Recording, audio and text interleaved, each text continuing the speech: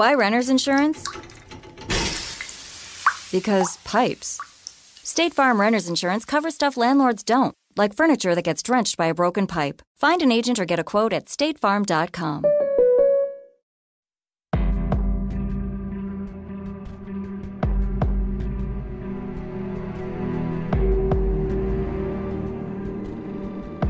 Hello everyone, this is Insight. My name is Ali, of course, and here is Charlie. How are you? I'm great. I've got my feet up on a box under my desk to try to keep them from swelling like tree trunks because being pregnant in the middle of summer is amazing. How are you? I'm doing pretty well at the moment, actually, which is a good thing. Now, we have some full-on emotional cases coming up, and when I say full-on, I mean full-on. Everyone buckle in because there are some heartbreaking cases coming up that Charlie can attest to. So in the middle of being emotionally stretched with these other cases, this week we have somewhat of a light 2 cases to cover, which is a nice break from the murder and mayhem. I mean, yes, people still die in this week's cases, but they are more classic mysteries, and it was nice to get lost in a mystery instead of digging through horrible descriptions of the most disgusting crimes against the vulnerable in society. But before we get to that, Charlie and I and Xander and Paris would like to say a big thank you for your support for Insight Junior. The feedback has been so encouraging and it is appreciated. Charlie and I have a habit of having more ideas than time, and we are thankful that not only will we manage to get this idea off the ground, but to have so much positive feedback, it really feels amazing, so thank you. But this week is not a listener suggestion because it seems you all just want us to talk about the emotional and horrific cases. So I picked my own this week. This week we're talking about, firstly, what has become known as the lead masks case. And then we have a double header. We're then going to talk about maybe spy or maybe just an eccentric woman who's become known as the Isdale woman. But before we begin, a word from our sponsor this week, Brooklinen. Quick funny story about my Brooklinen sheets. As most of you know, I have a 3-year-old, and he is obsessed with superheroes. His pillowcase is superheroes, his bed sheets are superheroes, his blankets are superheroes. Since we got Brooklinen, he has cast aside his superhero stuff. He wants a pillow with a Brooklinen pillowcase. He wants to sleep with the big king-size flat sheet instead of a superhero one.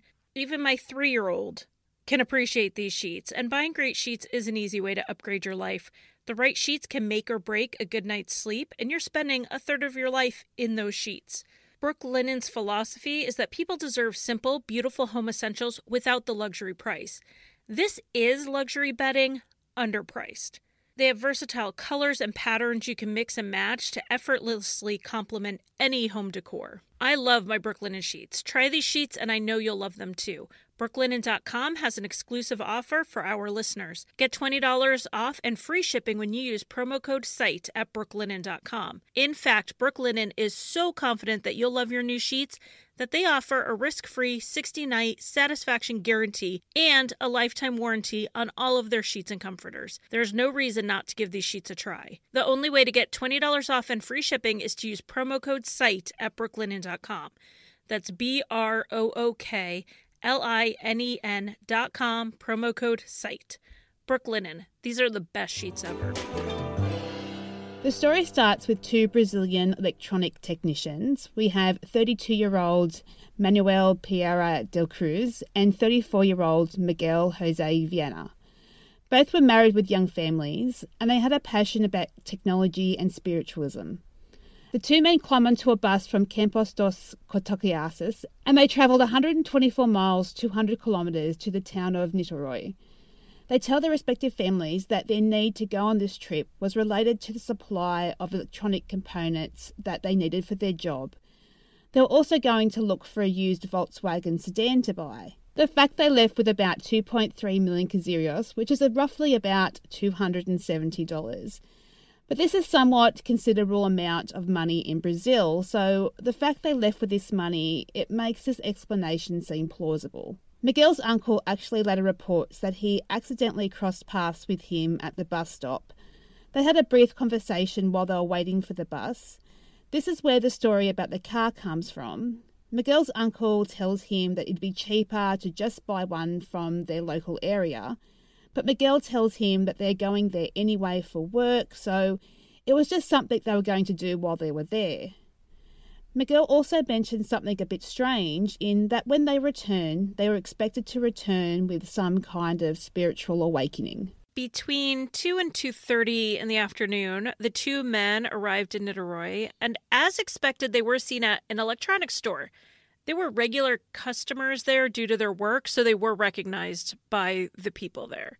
But what wasn't expected is that they left without buying anything or even ordering anything.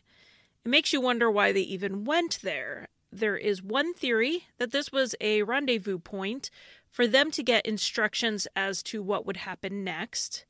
There isn't anything to back this up, it's just a thought that's out there. Eyewitnesses also reported seeing the men together in a clothing store. This is where they each buy a raincoat. The shop staff reported that the two men, after they made their purchase, left pretty much in a hurry.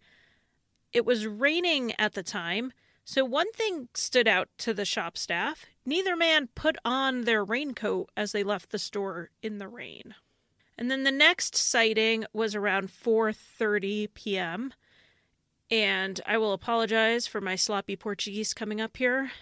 Manuel and Miguel were seen at the Bar das Helves, and that was a local bar restaurant, and they bought a bottle of mineral water. So either the barman or the waitress, depending on the account, whoever served them, later reported that Miguel's behavior stood out in particular because he seemed really nervous and agitated, and he kept looking at the time. At this time, bottles weren't disposable plastic like we have now, so you had to pay a deposit, and you would get that deposit back when you return the bottle, and they would refill the bottle. But you had to hang on to your receipt to get that money back.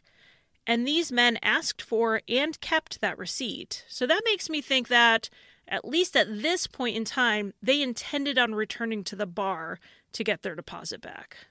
A local resident named Matos later reports seeing two men matching the description of Manuel and Miguel, and they were in a jeep at the foot of the Morro do Vietnam hillside. The driver was a blonde man, and there also may have been one or two other men in the jeep as well. None of these men have ever been identified. And I've also seen that there was only one blonde driver, or there was one other man, or there were two other men. It's all a bit hazy at this point, but they park the jeep and the two men are seen to walk up the hill, which is where they were later found. And this stood out in particular with Matos because it was now getting dark and there was a storm coming. Now, this area is apparently a UFO hotspot, and there have been numerous sightings over the years. Paranormal investigators have done testing, and they've performed secret research and studies. In particular, there is a group of UFO fans, I guess you could call them, and they have frequent meetings in the foothills. But they were all cleared of being there on the day in question. The following morning, on August 18th, a local 18-year-old was hunting for sparrows, and he saw two bodies in the foothills. He contacted the police. He spoke with an agent, Antonio Gara, and what happened next is a bit strange. Gara doesn't look into the report, doesn't go to see if the kid was telling the truth. He basically doesn't do anything. And this was investigated in its own right later on, but it was found that there was no impairment to the investigation with this delay. There was no evidence that the bodies had been tampered with or robbed or anything during this time, so the agent was cleared. 2 days later, on the 20th, another 18-year-old local teenager was in the same area with some friends, and they were flying kites. Jorge lost his kite, and he went to look for it, and as he was looking for it, he started smelling the really strong odor of decomposition. He was curious, and so he followed the scent to see what was causing it. And my guess is he expected to find an animal, or since this was known as a UFO hotspot, maybe he was hoping he was going to find something extraterrestrial there. But he eventually reached the area where the bodies of Manuel and Miguel were lying side by side. He rushed back to raise the alarm, and the police were contacted. The men were partly covered by grass in the brush. They were found dressed in matching formal suits, and they had their raincoats on that they bought at the shop on the last day they were seen. The next bit is the strange part, if this isn't all a little strange already, but believe me, it gets stranger. One of the things that makes this case particularly disturbing was that both men were wearing these strange leaded objects shaped like protective masks. And when I say masks, they didn't have arms or a band or anywhere else to secure them to their faces. The masks didn't have any eye holes either. And the materials for making these eye masks, they were later found in the respective homes of the men. They also found a book about spiritualism and science in which intense luminosity, masks and guiding spirits had been highlighted throughout. So take from that what you will. And of course, there was speculation. Apparently the metal that was used for the masks is the same that is used for radiation shielding, which again had people talking about paranormal activity and extraterrestrial entities that are apparently in the area. Some accounts also talk about a packet containing 2 wet towels also being found close to the bodies. However, I'm not sure of the accuracy of that. Now the problem being here is that it's been 2 or 3 days at this point, and news, it spread fast. Not only were there police officers trying to conduct their investigation, but there were firemen, some journalists, and the typical small crowd of curious bystanders who had heard about the discovery through word of mouth. And because the police had no idea if the crime scene had been compromised, it wasn't the ideal situation. All of this contributed to problems with the autopsy examination as well. But also, due to the overcrowding and the understaffing of the mortuary chambers in Rio de Janeiro, where the bodies were sent, they weren't refrigerated. So by the time they got to the autopsy, which wasn't right away, there was a gap before it happened, both bodies were in advanced stages of decomposition. In any case, the autopsy found no trauma or burns that could have been the cause of death. The tox screen was, again, fairly unreliable due to the decomp. However, what could be tested did not reveal any traces of poisoning. Though we know from previous episodes that tox screens, they can miss things if they're not looking for it. So if something that wasn't in the usual testing panel is what killed them, it wouldn't have shown. The official cause of death for both men was deemed to be cardiac arrest due to unknown causes. This idea that 2 men had simultaneous heart attacks seems odd, and another autopsy was ordered the following year, and that happened on August 25th, 1967. Nothing else came out of that. The investigation was officially closed in May of 1969 due to lack of evidence that there was any crime. One of the things that was strange and was picked up on both autopsies was that despite being exposed to the elements for 3 days, they weren't touched by any animals. With the rats and the vultures in the area, animal interference would have been expected, and there was none. Now, apart from all of that, this case is made even more creepy and mysterious by the presence of a notebook of one of the men, Miguel.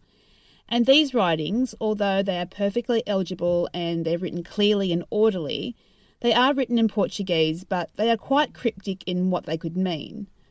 The first part contained a list of electronic materials and spare parts like pipes and valves, and there was some other information regarding different work procedures and the like. So that's nothing unusual considering what their jobs were. They were electronic technicians, as I said, and they were away for somewhat of a work trip. The second sheet contained a sequence of codes that looked like a prescription, kind of like what you would see on a medical prescription. It read, Sunday, a tablet after the meal. Monday, a morning fasting tablet.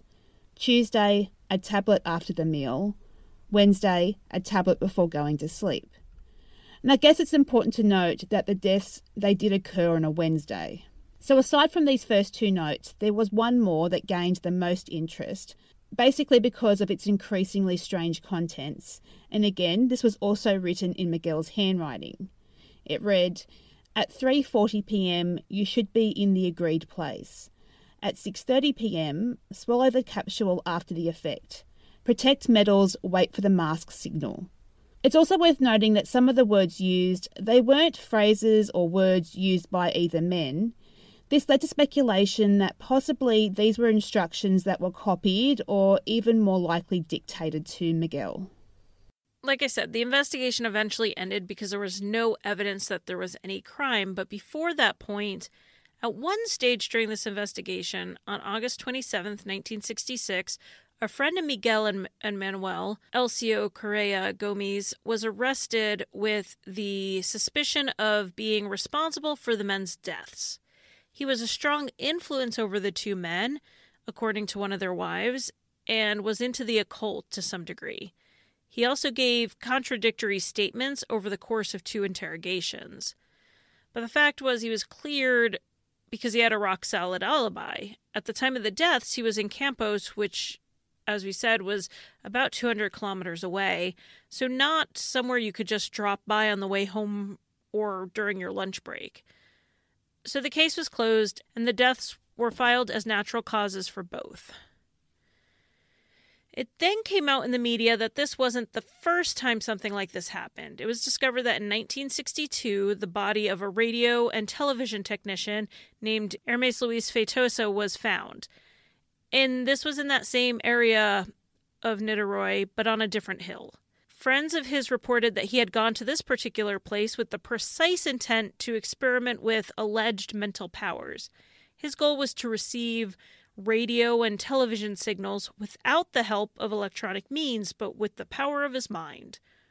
There was a lead mask similar to the other 2 at the scene, even though instead of being placed on the body's face, it was found on his side. The circumstance prompted the judiciary to reopen the 1962 file because, obviously there was a possible relationship between the 2 cases, but in the end, no connection was found. There wasn't a lot of information available on this. Even the journalist who initially connected the dots between these 2 instances gave very little information. The impression I got was that they didn't find anything forensic or circumstantial to link the cases or the men to each other. Though I could be filling in some of the blanks here because, like I said, there's not a whole lot of information of why they couldn't link them. And then on March 4, 1966, so we're talking only 5 months before the 2 men died, the corpses of 2 other young men were found on a beach in Rio de Janeiro. Now, while on the surface it does look like these cases could be connected, there are some vast differences. But the 2 victims here are Oliver Mina Barreto Ferreira Net, and he is a 25-year-old son from a wealthy, prominent family in Brazil, and Wellington Barrios Wanderley, who was his 25-year-old friend. Now, these men were very both into UFOs, and they would often attend nighttime gatherings and meetings with other enthusiasts with the intention of spotting UFOs. In this case, at the crime scene, investigators found an empty 1-litre bottle of mineral water, 2 plastic cups, a jar of guarana powder that was empty and closed, but it smelt of an ammonia. And because of this ammonia smell, it was suspected that this was a poisoning, possibly a double murder, which is what they were investigating in this case. And in the official tox screen report, there was a presence found of phosphoric pesticide. And although the causes of death were found in this case, no motives were ever found. There is some speculation being mentioned online that due to their passion for UFOs, there is an assumption it had something to do with their desire to contact alien beings, like they were trying to separate the soul from their bodies so they could reach the higher dimensions through drug use. So let's move on to theories. One of the more popular theories is the robbery-murder theory. We know that the men had a decent amount of money for the area and for the mid-60s. It was supposed to be for buying a car, and according to a contemporary news article, their watches were removed from their wrists and put into their pockets. There was also a plastic envelope with 157,000 cruzeiros, which I'm probably not saying properly, but it was the currency Brazil used at the time. And in Manuel's pocket was 4,000 cruzeiros. So where is the rest of the money? When you add this with the sighting of the 2 men with the strangers in the Jeep at the foot of the hill, were they possibly robbed by those strangers? If this was a robbery, you would assume the watches would have been taken and not left with them. But even then, missing valuables wouldn't necessarily mean a robbery gone wrong. The bodies weren't moved or examined for 3 days. From various reports, it seems that more than one person saw the bodies in this time period. It's possible someone else also saw the bodies and didn't report them, but did help themselves to some of the money. Or the missing money could have been taken to mislead the investigators into thinking it was about the money. Or the other option is that they spent the money, obviously not on a car, but maybe the person who gave them the instructions for what to do on the hill charged for this information. Another theory involves the two men using illicit drugs, in particular LSD, which again could explain where the money went. And these were used to reach that higher state of consciousness like we saw with the two men on the beach. And the deaths would be related to an overdose of LSD or whatever drug they had taken. However, I couldn't see anywhere in the autopsy report, even though we know it wasn't the best autopsy report, that there was any drugs found in their systems. The next theory involves aliens, that the men succeeded on their journey and actually had an encounter with aliens. It was reported on the day the men died by a local man and his 3 children. They were returning from church and all 4 of them claimed they'd seen an orange oval shape over the hill, and this shape stopped at a precise point over it for a few minutes. They also said that the object also appeared to emit light flashes in every direction. Not long after all this happened, there was an interview done with Father Oscar Gonzalez Quevedo, a Spanish-born Jesuit priest. Now, talk about rabbit holes. I spent way too much time reading about him and the Spanish Civil War, and that's just another show for another day.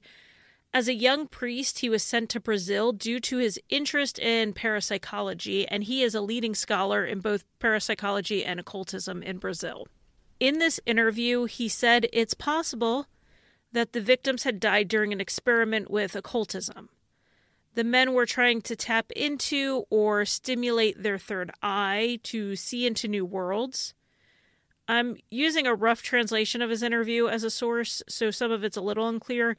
Either those worlds emitted light or radiation that could damage the third eye, so the masks were worn to protect the third eye, or the lead masks protected them from electrocution, from the dangerous light emissions, or some combination of these things.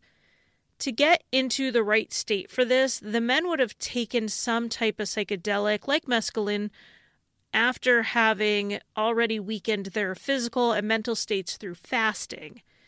And that would explain why they just bought a single bottle of water for the 2 of them and no food for hours. They would have needed the water to take the drugs, but they wouldn't have wanted more than that because they were fasting. Possible the simplest and most logical explanation, and probably what most likely happened in my opinion. Remember what I said that night there was a storm coming? Well, there was. It had started to rain, and then you have these 2 men who really didn't know the area, and they're both wearing lead masks, which for all purposes are conductors for electricity. And then we have eyewitnesses saying that they saw balls of light in the hill area, presumably around the time the 2 men died. So when you add all these factors together, it's most likely the balls of light were actually lightning from the storm, which were attracted by the presence of metal in the masks. Now, to me, that seems like a much more rational explanation for their deaths. And the missing money, we know the men were there for days before they were finally recovered. We know the hills were a popular UFO hotspot and there were a lot of people around. To me, it's very likely the money was stolen by someone who found the bodies in the days before the police did. I am between the lightning strike and the overdose theory. I think that it's really possible that they took something to alter their state of mind because of their interest in occultism or spiritualism. They thought the lead masks had something to do with it, and what they took was either laced with something or it wasn't pure or somebody mixed it themselves and they died from that. The official ruling of natural causes that they both just had heart attacks at the same time is so ridiculous, but I'm also don't know that UFOs, even if I was inclined to be one of those people who believe in regular UFO encounters, why would they leave the bodies behind?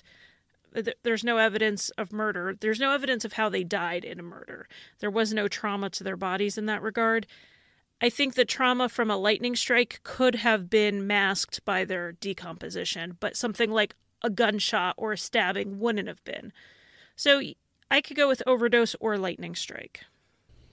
And either of those could have caused damage to the heart enough to look like a heart attack, which would explain why that was the final decision.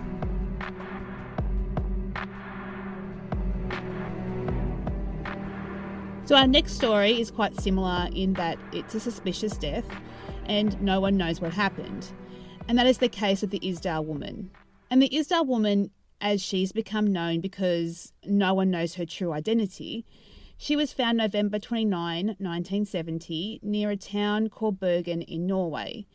And she was found in the Isdalian Valley, hence her being known as the Isdale woman. So on this day, a man and his 2 daughters were hiking in the foothills of Mount Uriken, which is in the Isdale Valley, when they came across the remains of a naked woman. And she was hidden among some rocks. Her body was partially burnt. Near her body were 2 empty plastic bottles which smelled of gasoline. They also found a bottle of sleeping pills, a packed lunch, an empty quart bottle of liquor, a silver spoon with a monogram filed off, and a partially burnt passport. And I'd assume that the passport was burnt enough to cover the name or her details in her photo. I couldn't find any mention in any article that her clothes were found nearby. That doesn't mean it wasn't, it just hasn't been reported. The police arrived on the scene, and this is something the local police had never dealt with before. Now, I know this is something we say quite often, but we have a small town here, and this was a strange occurrence. An autopsy was carried out, and blood tests showed that the woman had taken likely 50 or more sleeping pills, the same brand that were found near her. Some of the pills were found in her stomach, so they hadn't all been absorbed into her system before she died. There are no autopsy photos that have been made public, and this is likely due to the condition of the body. The responding officer said that she was burned on the front, but not on the back. He said it was as though she moved back from the fire, though I imagine if she was lying down when she was lit on fire, the fire could have burned on her front, but burned out before it consumed her body.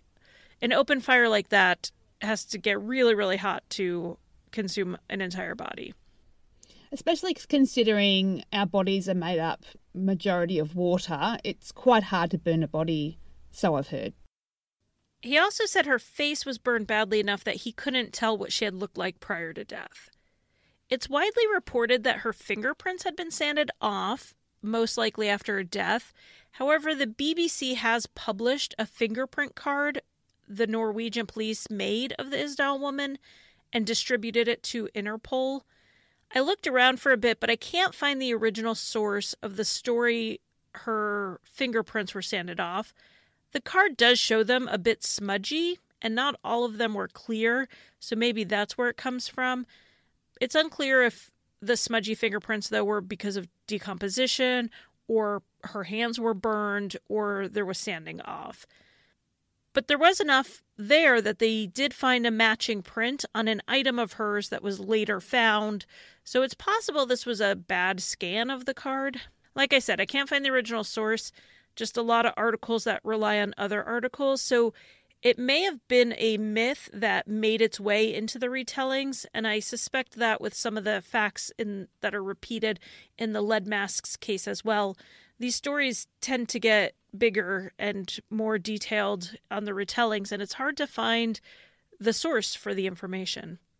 Now, her dental work should have been a bit more of a clue because she had extensive dental work for someone her age. She had several crowns, she had 14 fillings in various teeth, but the dental work was inconsistent with what was done in Norway or even that entire region at the time. 2 regions mentioned most often as places of doing this type of work are Central South America and the Far East. Though I've read it was also consistent with type of work done in Central Europe, but it wasn't consistent with the Scandinavian region. And now there are 3 things pointing towards cause of death here. First, she had blunt force trauma to her neck, and this could have been from a blow, but it also could have come from hitting a rock as she fell. Second, she had smoke in her lungs. So that shows she was still alive when she was set on fire. And third, the large amount of sleeping pills. So in the end, it was more a combination of these factors that were ultimately ruled the likely cause of death, and suicide was announced as the likely manner of death, though not all investigators agreed with the suicide ruling from the start.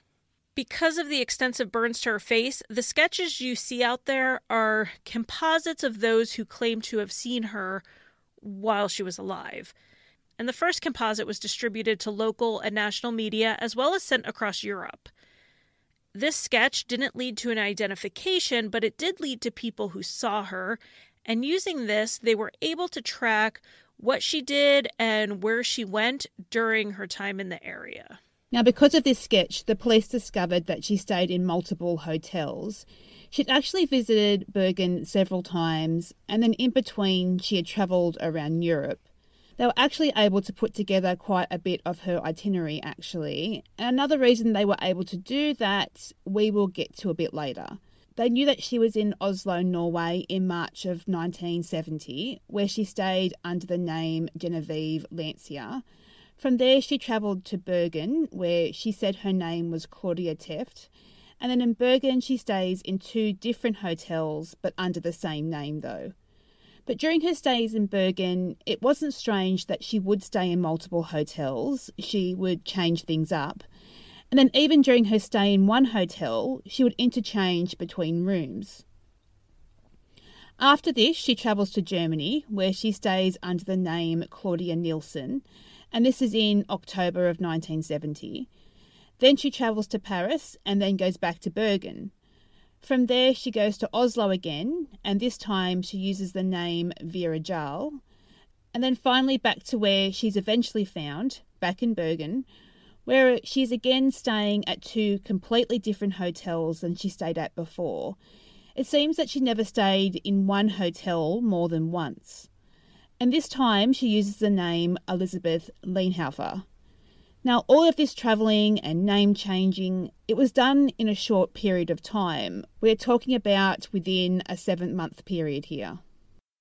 When she checked into each of these hotels, she would generally indicate to the desk clerk that she was a traveling saleswoman and an antiques collector. One waitress at a hotel described her as elegant and self-assured. She was also described as an attractive woman between 30 and 40 years old, about 5'4", 5'5", wide hips, a round face, small brown eyes, and small ears.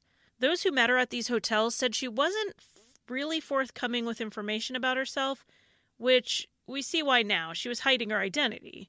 She generally kept to herself and stayed in her room. Eyewitnesses also claim that she was fluent in different languages. She was known to use English, Dutch, and German. One witness in Norway said that her English was spoken with an accent. On the morning of November 23rd, she signed out of the hotel paying cash, and they ordered her a taxi. She then went to the train station, and this is the last anyone saw her alive.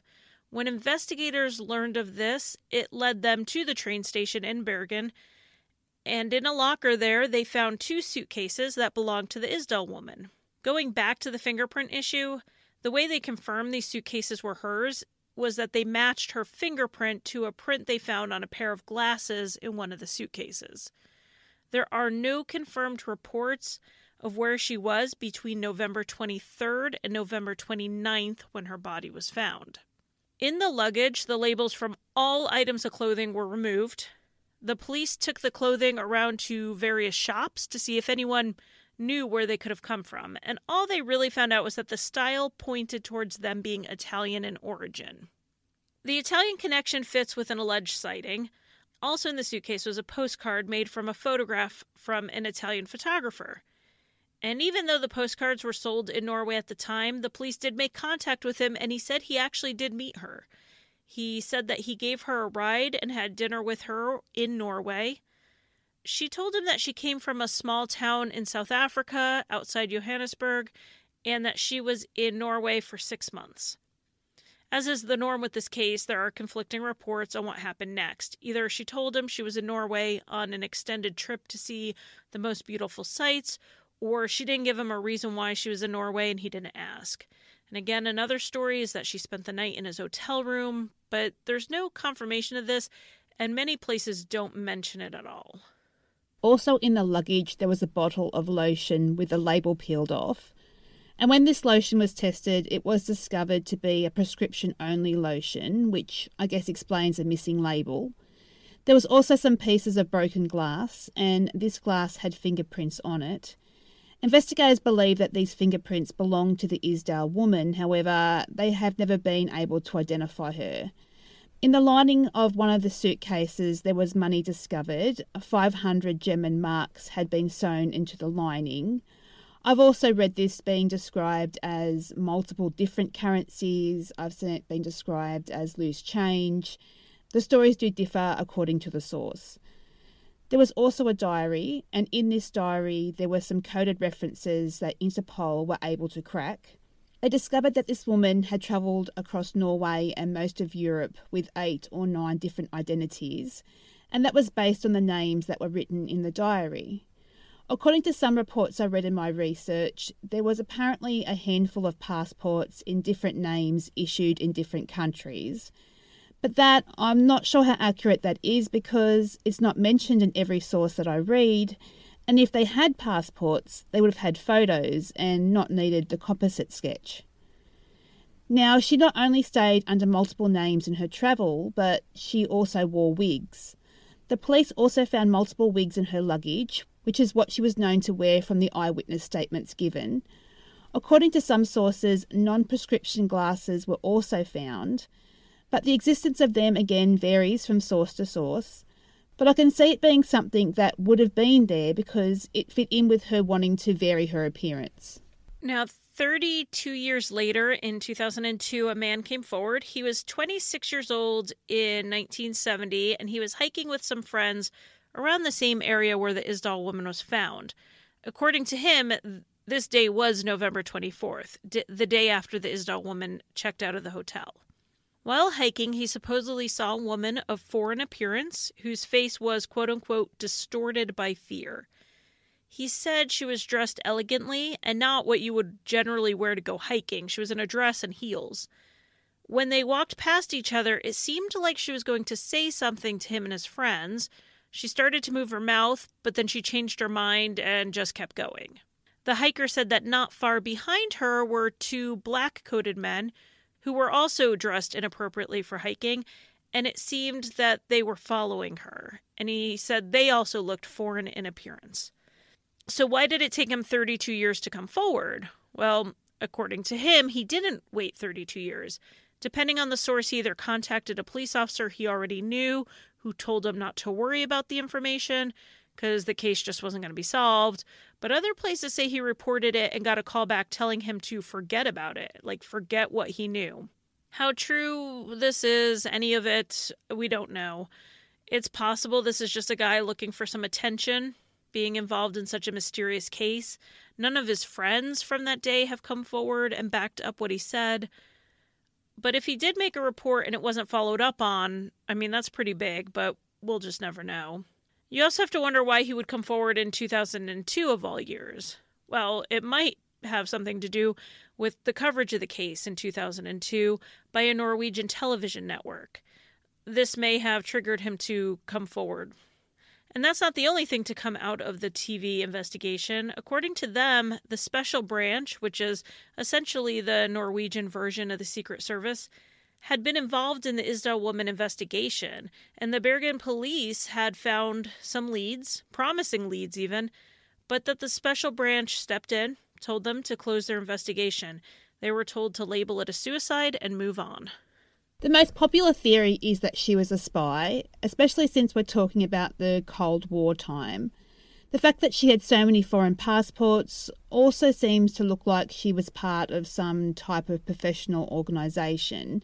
However, I mean, when does that ever happen outside of spy movies? I think it's a bit of a stretch, but it's out there.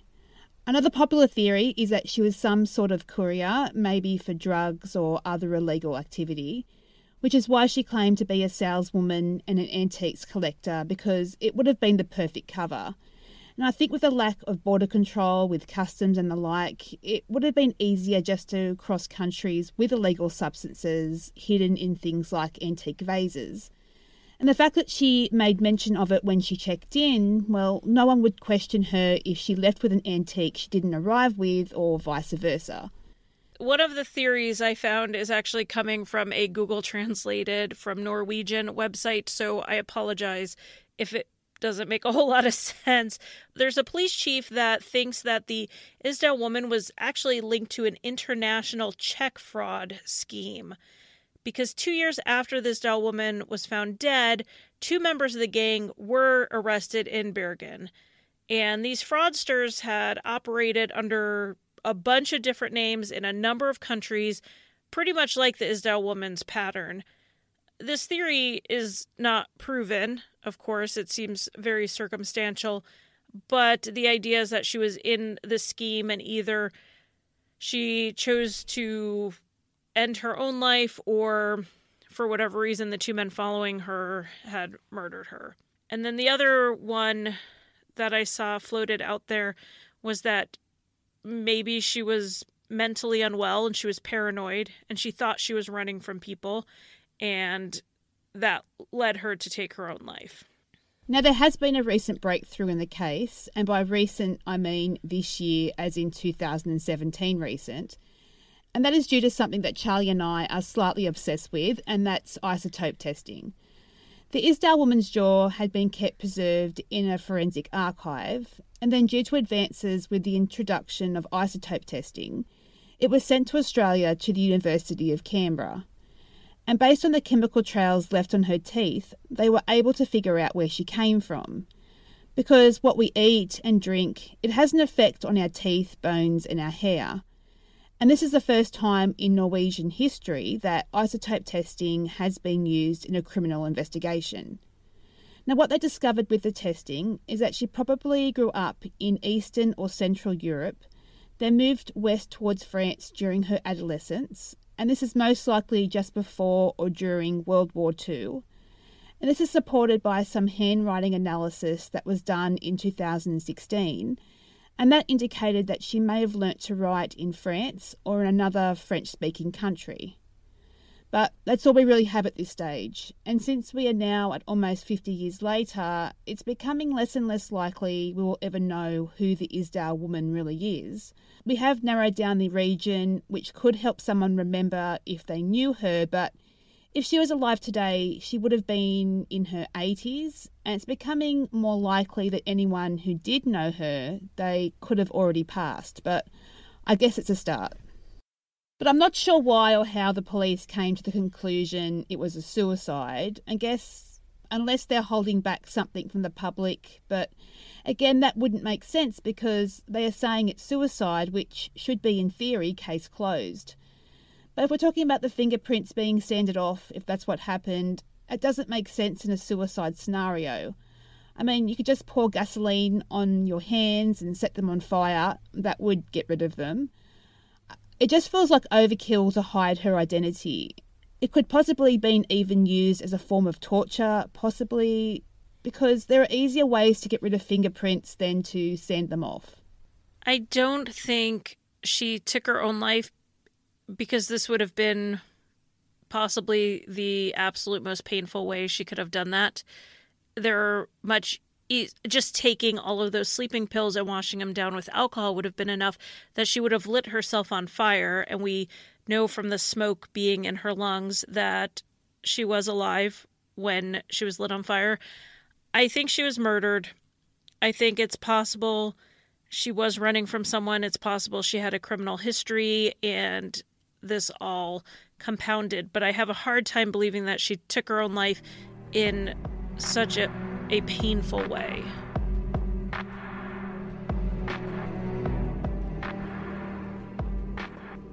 Okay, so some thank yous. Firstly, to our patrons on Patreon. Thank you to Brittany B, Amy Marie, Gia, Hannon and Michael H. And then to our 5-star reviews. Thank you so much to Hot Blue Glue, which is a very cool name. I sometimes wish you could ask reviewers the origin behind their name. I think mine is my name with a bunch of numbers behind it. But thank you, Hot Blue Glue, Tammy10271, Ash Lane, Froggy Girl, which is another awesome name, and WordBrain 19453606374.